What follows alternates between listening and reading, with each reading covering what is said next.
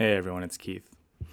So perhaps it depends on your political persuasions, but statistics do show that there has been a spike in crime across the US and the world since the summer of 2020, the COVID era, most now defined by the summer of George Floyd and the global protests in response to his unjust death, specifically targeted at police brutality, but more broadly targeted at Western civilization in general, white people, the patriarchy.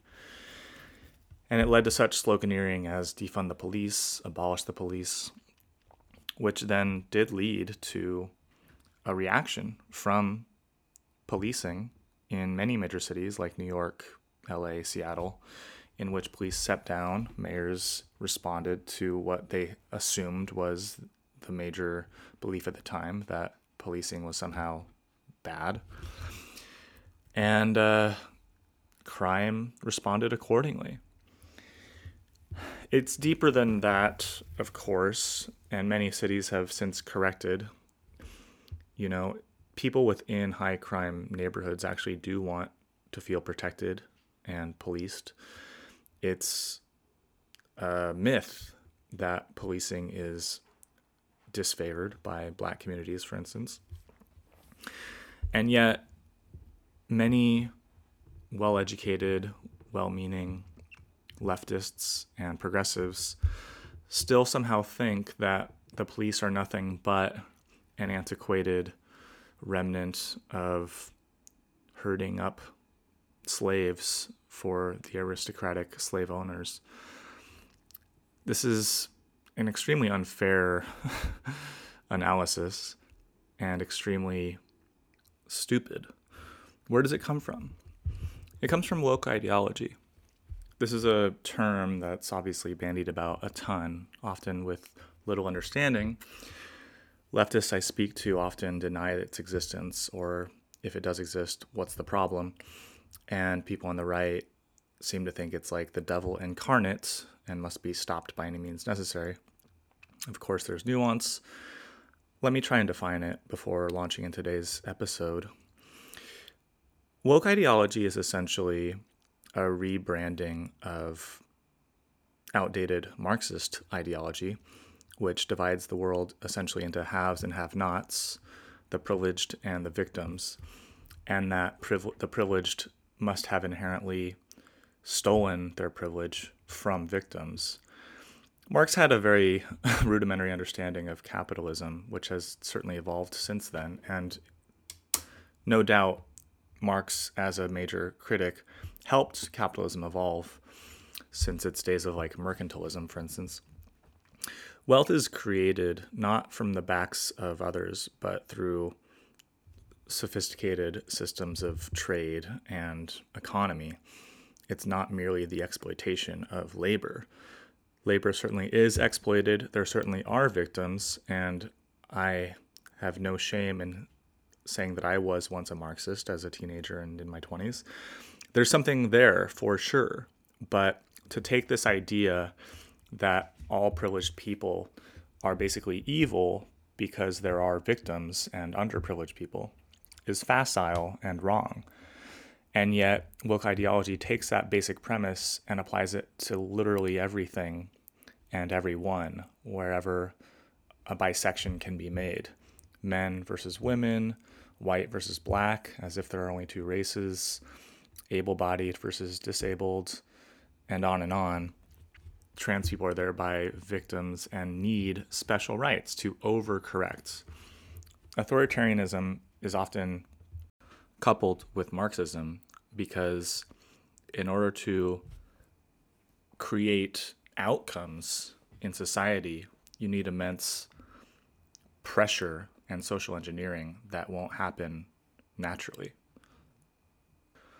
And people sympathetic with woke ideology will say as much, that we need an overcorrection to deal with the injustices of history, and that women or minorities or whomever can't do it on their own, but need the weight of an entire system and civilization behind them in order to get up to where they belong.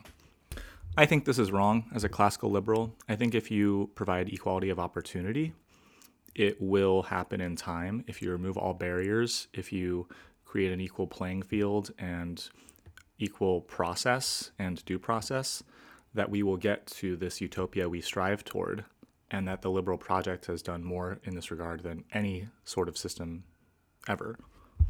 And we fiddle with it at our own peril.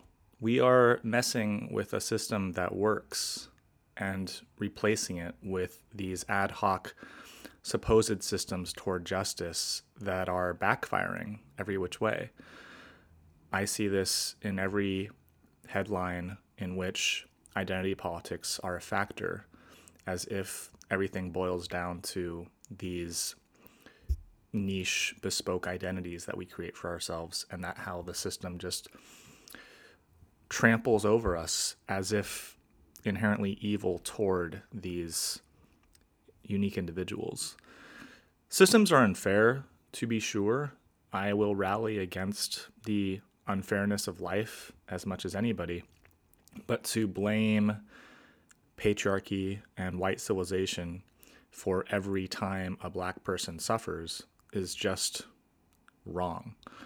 And it was wrong with George Floyd. It was wrong with Trayvon Martin or Rodney King. And that's not to have no sympathy for these cases. Certainly, police brutality is a huge problem that needs to be addressed.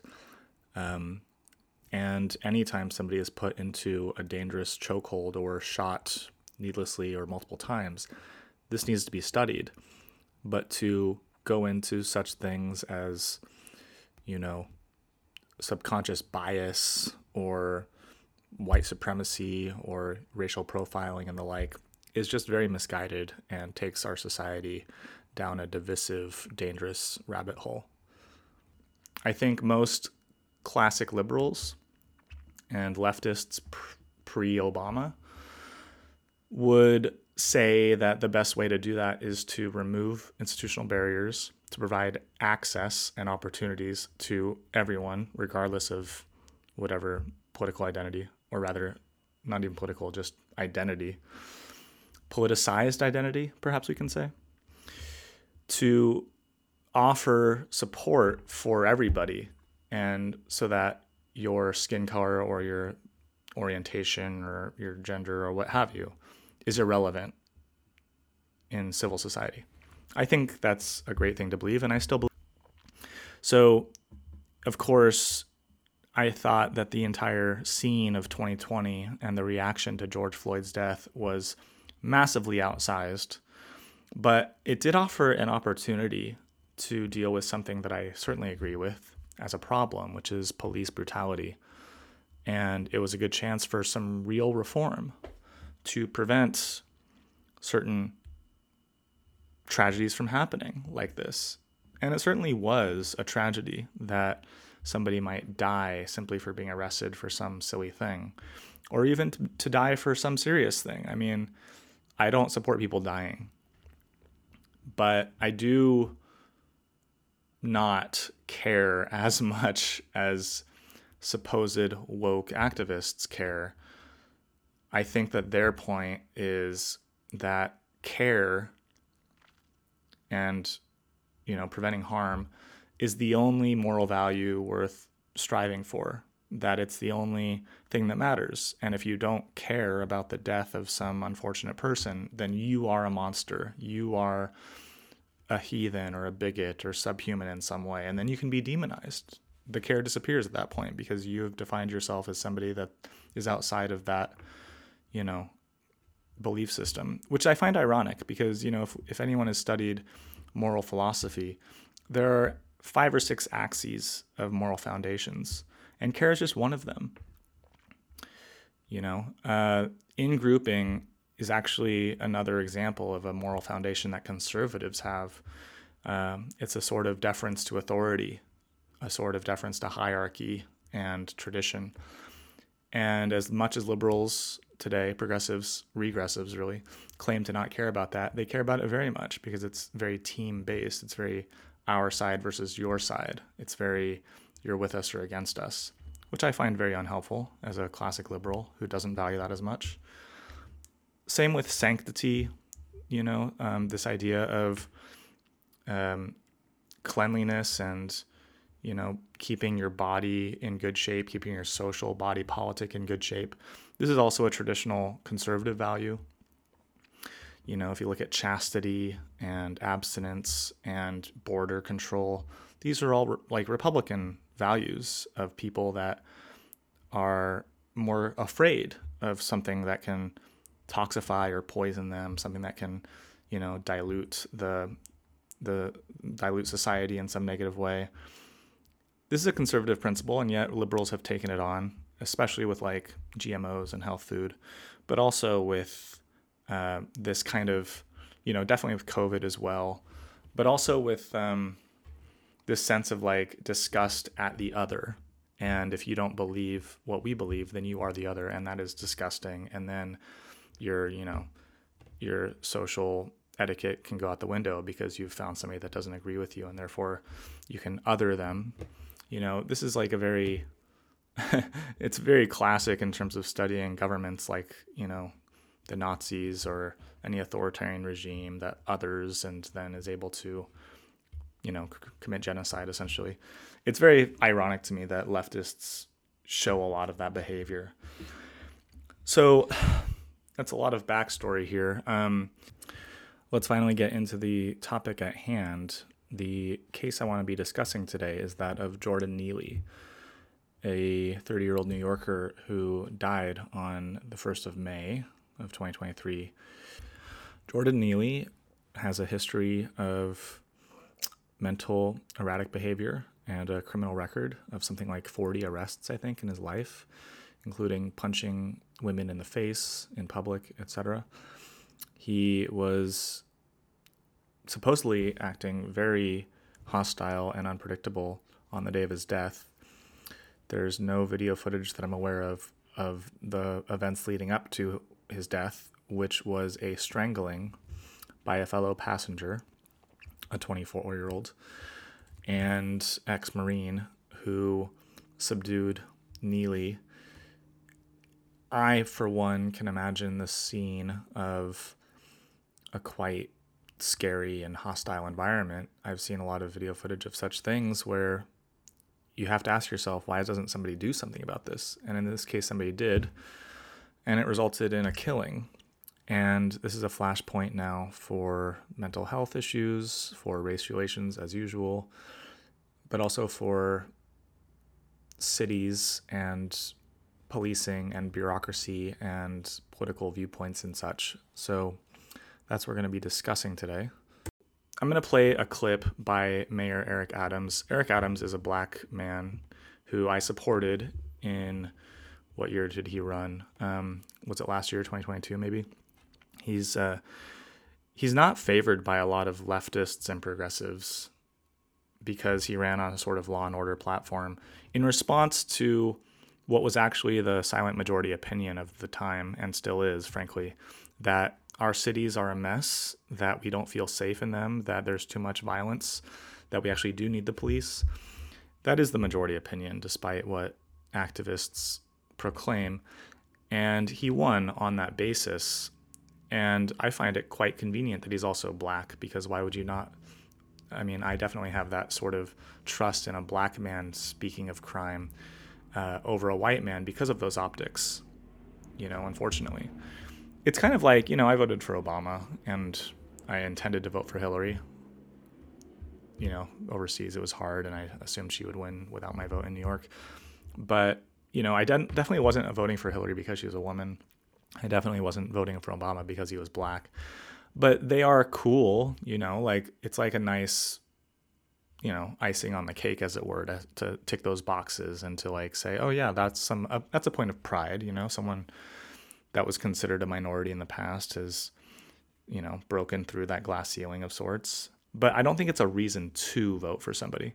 What I find interesting is how liberals actively fight against certain minorities. There's this big rush right now to cancel and deplatform and unseat the Supreme Court Justice Clarence Thomas, who is black and who is quite conservative. But, I'm no fan of Clarence Thomas, but I do respect some of his beliefs. He has a sort of moral compass on how he imagines or envisions a future for an America in which black people can thrive and succeed. He certainly has done that himself, and I think it's valid that there are conservative black people and that they have different views on race relations in the USA. And yet, so-called progressive activists want to unseat him and, character assassinate him.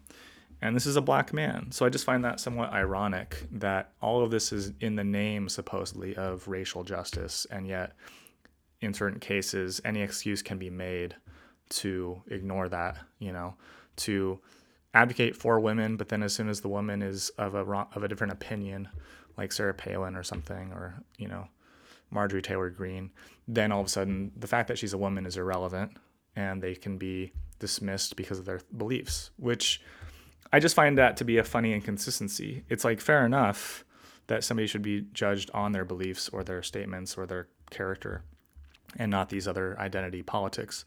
And yet, that's why I'm not the one saying, like, let's vote this kind of person in, let's support this person, let's prosecute them just because of this or that. I just find it funny that people say that stuff, and then as soon as it happens, then it's clearly coming down to more than that. I don't know what that's all about. Okay, so enough dilly-dallying. Let me play you this clip in which Mayor Adams racializes this story. My fellow New Yorkers, this has been a week of strong emotions in our city. One of our own is dead.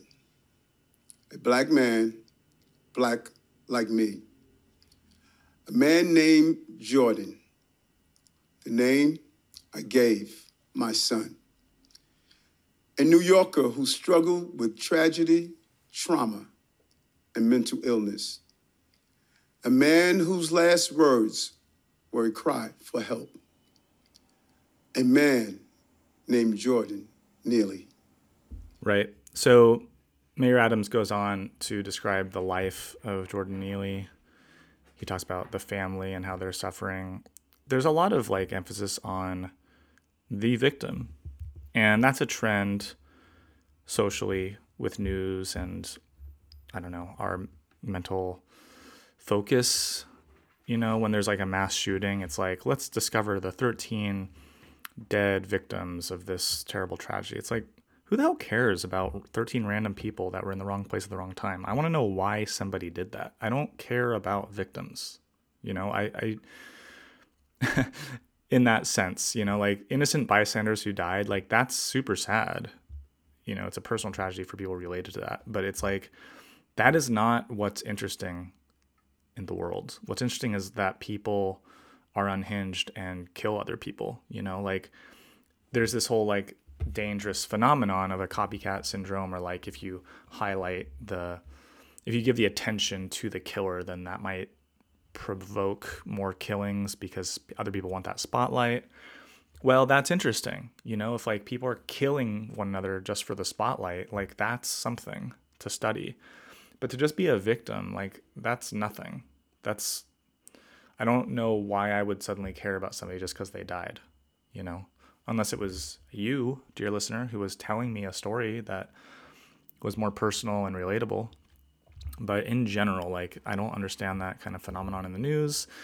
And I definitely don't understand this sort of lionization of victims, in this case, Jordan Neely, certainly with George Floyd, some of the subreddits I was following really poked fun at this by calling him Saint Floyd and talking about what a miracle worker he was and how people were in love with him. It's this is a criminal. This was a criminal on fentanyl, who had a huge rap sheet, and none of that mattered anymore because he was just a victim of race.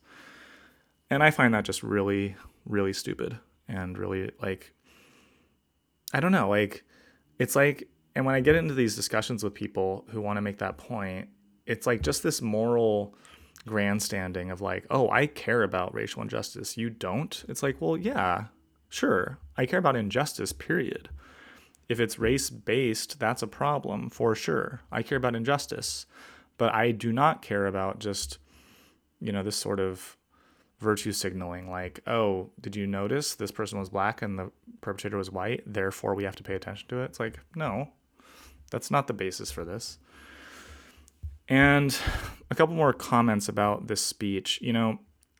I'll give Adams credit. Like, this is probably written by a younger speechwriter who wanted to play this angle and knew it would get the attention of a lot of liberal media consumers and whatnot. And it's hard for me to even say how much he like genuinely means all this. He's presenting this, by the way, like in a very formal button down in front of flags kind of press conference, which is like a weird look to me. It's overly formalized and stuffy.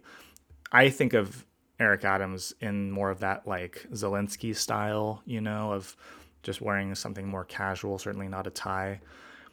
And I respect that more in terms of leadership on the ground, dealing with real issues, like don't put up this pomp and circumstance.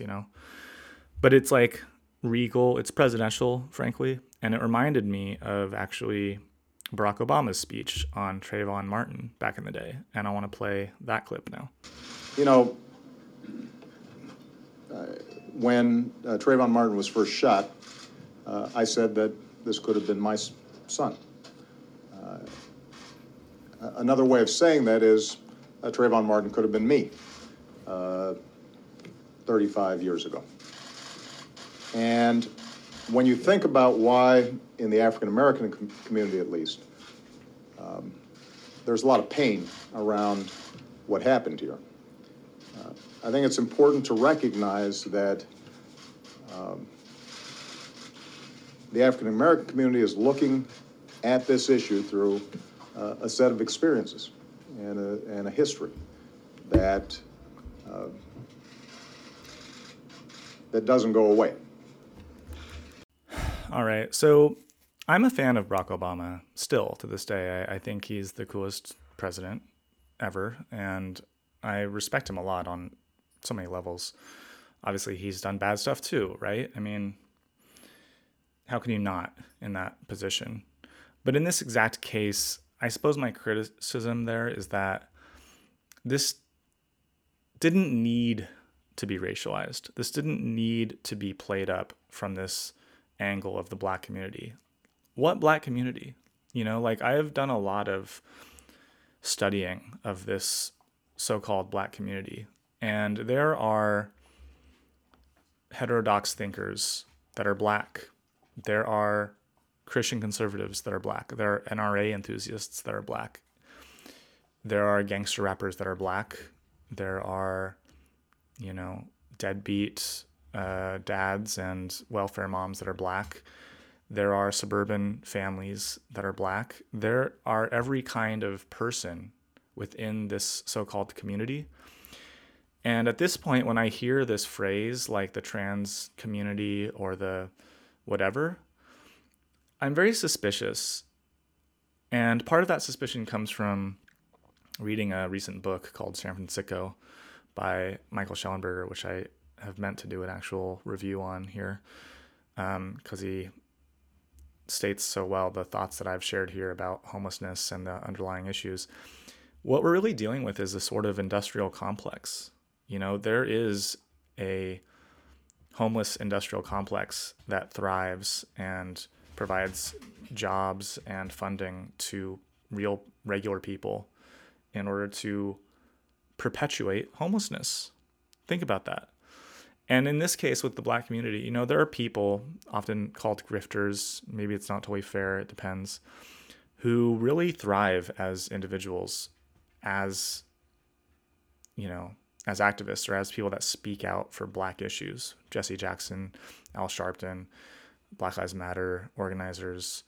A lot of people, this is their kind of angle on everything, and I'm not saying that the angle doesn't exist. I'm not saying that people that are involved in homelessness as a job don't care about homelessness, but there is something naturally preserving about working on an issue that you actually should try and end, but if you end it, then you're out of work, right? And I am suspicious of such things. So like when something is racialized, it's like you are perpetuating this big race machine, and I just find that very sad. And I find Eric Adams' speechwriter very lazy to invoke the same kind of language that Obama did 10 years ago. But be that as it may, I've listened to Glenn Loury and John McWhorter, probably the two smartest black intellectuals of our time, talk about this Trayvon situation many, many times, and I urge you to do the same. Just look up those names. And Glenn Loury in particular really rails against Obama's missed opportunity there to bring the country together. And this is the problem with politics in general. I would say especially identity politics, and I would say especially leftist democratic politics, because the Democrats used to be the sort of big tent, all-inclusive party, and it still pretends to be that. We speak for everybody, and then when you speak for everybody, you do like find yourself having to name them all. So it's like, oh, for teachers and doctors and nurses and students and the working class, da da da. It's like, well, sure, those are people. Those are a lot of average people, but those are also interest groups. Those are also lobbyists. Those are also unions. And then you end up getting funding from those unions and then catering policy to those unions. And you are no longer for everybody. See how that works? And black people are certainly people. They're certainly part of everybody. But if you single them out as talking about the black community, you are being divisive, And I want to remind people the percentage of Americans that are black, 13%. I just asked my girlfriend what she thought. She's American, and she guessed 40 to 50%. And I find that so funny because, like, of course you think that if you just watch the media, given how overrepresented black people are in Hollywood and also in the news and entertainment generally. Like, come on. Like, can we leave out this whole race card from these kind of discussions? All right, I've said everything I need to say now about race. So let's move on finally from the race stuff into the more important stuff, which is the failing bureaucracies, the way cities are failing us, and this mental health crisis. Now, here I want to give Eric Adams credit because, he did start on that whole topic, but he actually did sort of make mental care the focal point of his speech. I'm not going to play the whole speech, but suffice to say, his angle there is to actually promote a new tactic in New York City to actively deal with this crisis of deranged people roaming the subways, which is a crisis, okay? And there are numbers to support that in terms of the spike in crime, but even ignoring numbers, there is a genuine sense of actual people, actual citizens in New York City and in LA who are overly cautious or afraid of their own cities in certain places and contexts, like the subway at night, or walking home at night, or even walking in your neighborhood at night, or the subway during the day. That is a real feeling. It's a palpable thing that's real. And you can deny that, which is fine. Maybe you aren't afraid. Maybe you think that these fears are unfounded or inappropriate, but it is a real thing that a silent majority, I could say, feels. And I think it's important and good. And I'm optimistic that Adams is addressing that through active, enforced institutionalization. This is extremely important. And this is the only point I care to make now. We need cities to enforce mandatory institutionalization on people that don't know how to behave according to our social contracts. All right? I'll say it again. If you misbehave, broadly speaking, by breaking a law, by being violent, by threatening people, by having a rap sheet of 40 crimes like Jordan Neely had, like actively punching old women in the face and being arrested for it. If this is you, you have given up your freedom to engage in society the way we all have decided to do. You don't just get to be an anarchist in society. You just don't get to do that. We all abide by a social contract. And look, I have immense sympathy for rebelling against that, for not wearing what they tell me to wear, for doing it my way. And there's room for that. But I will still shake somebody's hand. I will still give somebody a hug. I will still look them in the eye. I will still give the basic amount of respect owed to everybody in the world. I will always follow these kind of rules as best I can. Of course, I make social faux pas more than almost everybody. I'm in a very Larry David class of doing so. But it's not for lack of trying. It's just, society is messy and it is hard to always know what to do or say. But certain things are not hard to know. You can't sleep on the sidewalk. You don't get to claim that as your own. You can't randomly run up to somebody and threaten them. Okay? If you do that, you have to face consequences because we have set up our society in such a way that we remove people like that from daily life. Now, that's as far as I'll go in terms of advocating for all this unapologetically, because of course there are problems, there are difficulties with how we do this, how we institutionalize people. Prisons are not good. They are too punitive. They're not rehabilitative enough. We are too indiscriminate with how we dole out punishments. Mandatory minimums are a terrible thing, especially for nonviolent offenders. I can go on and on about the justice system. It's flawed. The bail system is flawed.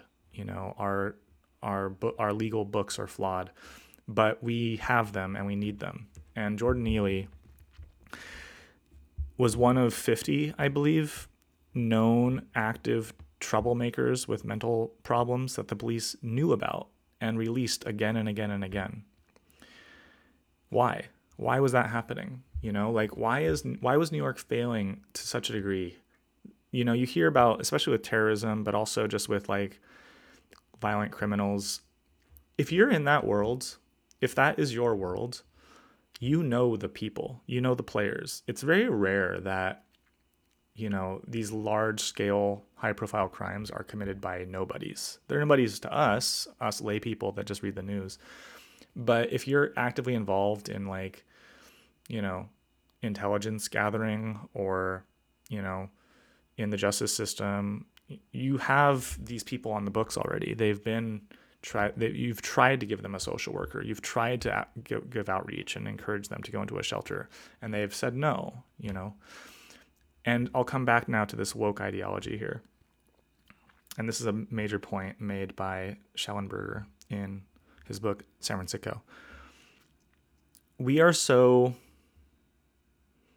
conscientious and we care so much. We're so supposedly compassionate. I've done a podcast on excessive compassion, that we think it's nice of us to leave people alone. We think that the best thing we can do as a society and as neighbors is to just leave somebody in their tent to, freebase crystal meth and to tweak out or to nod off on heroin. The nicest thing to do is just to let that person lay in the corner of the subway station or in front of your neighbor's doorway, because it would be so cruel and inconsiderate, or who are we to say that that's wrong, right? Oh my gosh, I could never impose my judgment on such a person. That's just, a live and let live attitude. Let that person just start a whole homeless encampment with all of his drug buddies right there on our sidewalk. Why do we think this? Why do we think this is nice of us? Why do we think that that's good? This is not good. It's not good for them. I mean, imagine if you were hitting your rock bottom. Imagine if you had an addiction issue or a mental health issue. Do you really want to be left alone? Do you really want to push away your family and for them to let you go? I mean, I deal with this. We all deal with this in our own personal relationships to some degree, right? If my girlfriend says, I don't think we should be together, let me go, it's not the nice thing to say, okay, I don't want to put any impositions on you. I would hate to cage you. You're a bird who deserves to sing and fly away free. I won't fight for you at all. Go ahead. If you're feeling that way, let me just back away. I learned that lesson in high school when my girlfriend broke up with me because she was feeling scared of her emotions because she saw herself change from this like feminist raised strong independent woman to a girlfriend, who like used pet names on me, and she felt like she was losing her sense of self. And so she wanted to break up, and I said, yeah, that's fair. If you want to break up, then I'm going to respect your decision. I'll regret that to this day. And I've learned my lesson. Like, of course, to some degree, like you have to figure that out. It's a very nuanced, sophisticated balancing act to figure that out. But it is not necessarily the right thing. And most often it's the wrong thing to let someone go that you love, who needs your help, who is actually crying for help. There's subtext there. If someone is on the street, estranged from their parents or their family, doing drugs every day, scabs on their face, disgustingly dirty, smelling of piss, strewn stuff all about like some hoarder, taking up an entire sidewalk, that is a cry for help. You have to help that person. It is like so awful to me that we ignore that until something really bad happens, like they stab somebody. And I think that at some point, society has to reckon with that. And what happens, more often than not, is something like vigilante justice. And that was happening in the 70s and 80s in New York City. There was a famous case of a guy shooting a criminal. It's like, well, if the cops aren't here to do something about it, then I'm going to fucking do something about it. And I've seen enough videos of New York subway confrontations where it's like, why the hell is no one doing anything? Like, here's somebody terrorizing this subway car and everybody's just standing around afraid. I find that so disturbing. And I'm not saying that I'm better than that. I'm not saying that I would be the hero that jumps up and, strong arm somebody to the ground or something. I don't have that training. But I am definitely outraged when people do nothing. And here we have a case in which somebody did something. A man trained in such things as a Marine who put this crazy guy into a chokehold. And we're going to punish him. We're going to charge him with manslaughter. Now we'll see how that goes in regard to the actual trial. It's hard to say if that will be a trial based on public opinion, similar to how George Floyd's, I'm forgetting the guy's name, that guy was convicted. It was kind of like a foregone conclusion that he would be convicted, no matter how technically innocent he was. There are some cases like OJ where it's just like optics only. You have to just make a ruling that is that doesn't lead to more violence down the road or something. Terrorism works. Terrorism works very, very unfortunately, and I really disrespect terrorists for this reason. And I'm putting leftist activists in that camp. If you make a big deal about white on black brutality and then in a court of law prove that it was justified, that's not going to very much appease the activists. There will be claims of institutional rigging, the system not working, all this, and there will be violence in the streets. And Derek Chauvin, that was his name. Certainly after 2020, when Derek Chauvin in Minneapolis was being charged, there was an intense fear of every mall in America, every main street, every police force ready for riots if he was let go. And you know what I'm talking about. So it's hard to say if this will fall under that. I hope it doesn't. But my sympathies go to this guy, Daniel Penny, the 24-year-old who strangled Jordan Neely to death. Not because I want to lionize him or say that he did it right. It's too bad that he did it so strongly that this guy died. But, I'm not going to sit here and pretend that Jordan Neely was just doing nothing, minding his business, and deserves all of our love and support because he was just a pure victim. He was terrorizing a subway car. That's a very easy thing for me to imagine having happened. If I'm out of line here, so be it. I'm happy to stand corrected. If Daniel Penny was just some, white supremacist who found an opportunity to kill a black guy, if that truly is the truth, if that narrative prevails, I'll step back. I certainly won't celebrate that. But as it stands, if somebody in the New York subway did something because there's never police there and police have basically stood down in New York, and this man was essentially standing up for all of the innocent bystanders, he has my support. And I think vigilante justice is a very complex thing, and I'm not going to sit here and say that there's never space for that. Like, I'm attracted to Deadwood and the Wild West because it's this pure form of us figuring things out as people, as a growing society, as a civilization. Like, we have to learn how to coexist. We have to always be updating how we do that. And I won't stand for psychopaths and unstable, violent people ruining everything for everybody. That's not acceptable to me. So I just hope that Daniel Penny is supported enough from this point of view that he deserves some amount of attention and maybe even praise. Maybe not. Maybe he'll be charged with manslaughter successfully. I'm glad he's not being charged with murder, one. That's for sure. But Jordan Neely, I didn't know the guy. According to Eric Adams and his family, he was like a really loving guy who just loved Michael Jackson and wanted to celebrate life and just had a few problems. And, what can you do? Like, fine, if that's the story, whatever. But, like, what I care about is being able to ride the subway and not worry about, my friends with me that could just be jumped and attacked. Like, I do not ride the subway in LA for this very reason. And it's because we have a piss poor government that doesn't know what to do about it, that thinks the right thing to do is build houses, and that's how you solve it. Our new mayor, Karen Bass, has now pledged more money than ever, $1.3 billion, I believe, to, quote, solving homelessness by building housing developments. Now, I'm all for housing developments.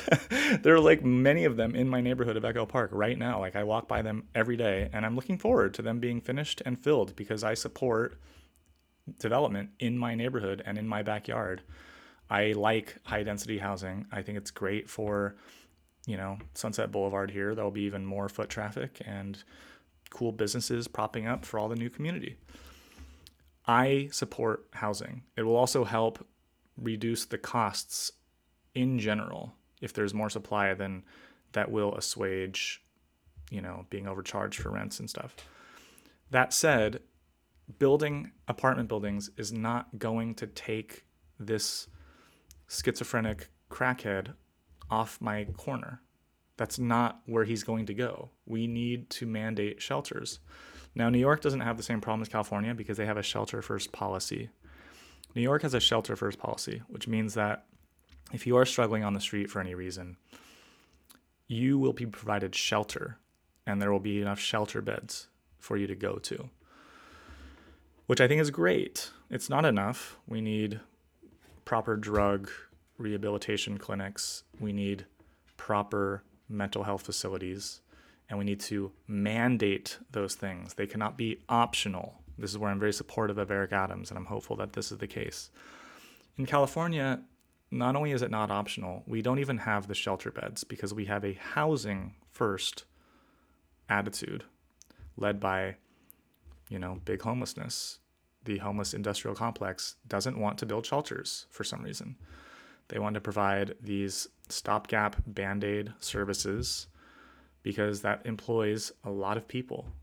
You can waste a lot of taxpayer money by forever barely touching the problem. And that's what LA continues to do. And it's absolutely shameful. And I'm disgusted by it. And I just watch these YouTube videos of people trying to, like, I'm really into urbanism and public transit. And LA, it's true. The biggest knock against it is that its public transit sucks. The reason it sucks is because of disgusting drug addicts and schizophrenics. That's why public transit sucks. We have the infrastructure. It's true that we ripped out the trolley systems and the streetcars that were so great down Sunset. But we have public transit, we have buses, we have some dedicated bus lanes here and there, we have an underground system, we have a subway. It's just so disgusting that you can watch people smoke meth and fentanyl and shoot up heroin on the subway car, and nobody will do anything about it. And it's pathetic. It's not compassionate. I don't know how progressives think that that's the right thing and that they're winning and that they have the moral high ground. I mean, that's what's so outrageous to me, is that people who want to leave them alone think they have the moral high ground. It is not the moral high ground. You are not showing that you're caring and compassionate by letting this happen. It hurts everybody involved. It hurts me. It hurts you if you visit LA and want to walk around. It hurts, the communities that have these new subway stops. It's so sad to see Skid Row grow and grow, and it's just pathetic to me. So anyways, these are all related to this story of Jordan Neely's death. This man struggling of mental health who was violent. He was not some passive nice guy. He was in and out of jail, and he needed to be stopped. And it's too bad that meant his death and demise, but I'm glad he's not in the subways anymore harassing everybody. I am, for one, glad about that.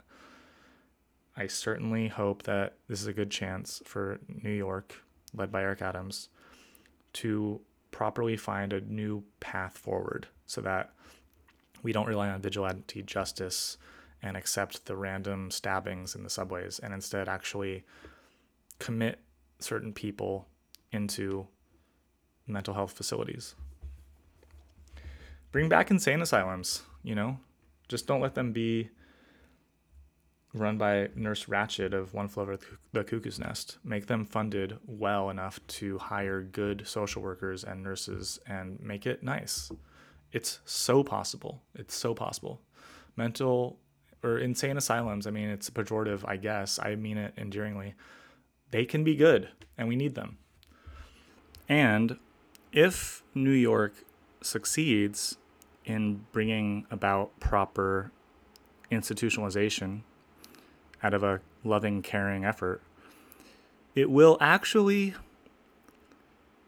bring justice to this story and to Jordan Neely. And ironically, it will deliver what the activists were asking for, which is justice, and so that this person does not die in vain. It's a different kind of justice. I think it's much more long-lasting and, let's say, scalable, so that more and more cases like this are prevented in the future. More and more people like this are helped, not simply this punitive justice toward a supposed killer, but actual long-term justice for the mentally unwell who need our help, and they need it foisted upon them. And we should do so with care and compassion. All right, guys, I'll leave it there. This has been Keith Thinking Aloud. Keith Thinking is always allowed, guys. Until next time. Ciao.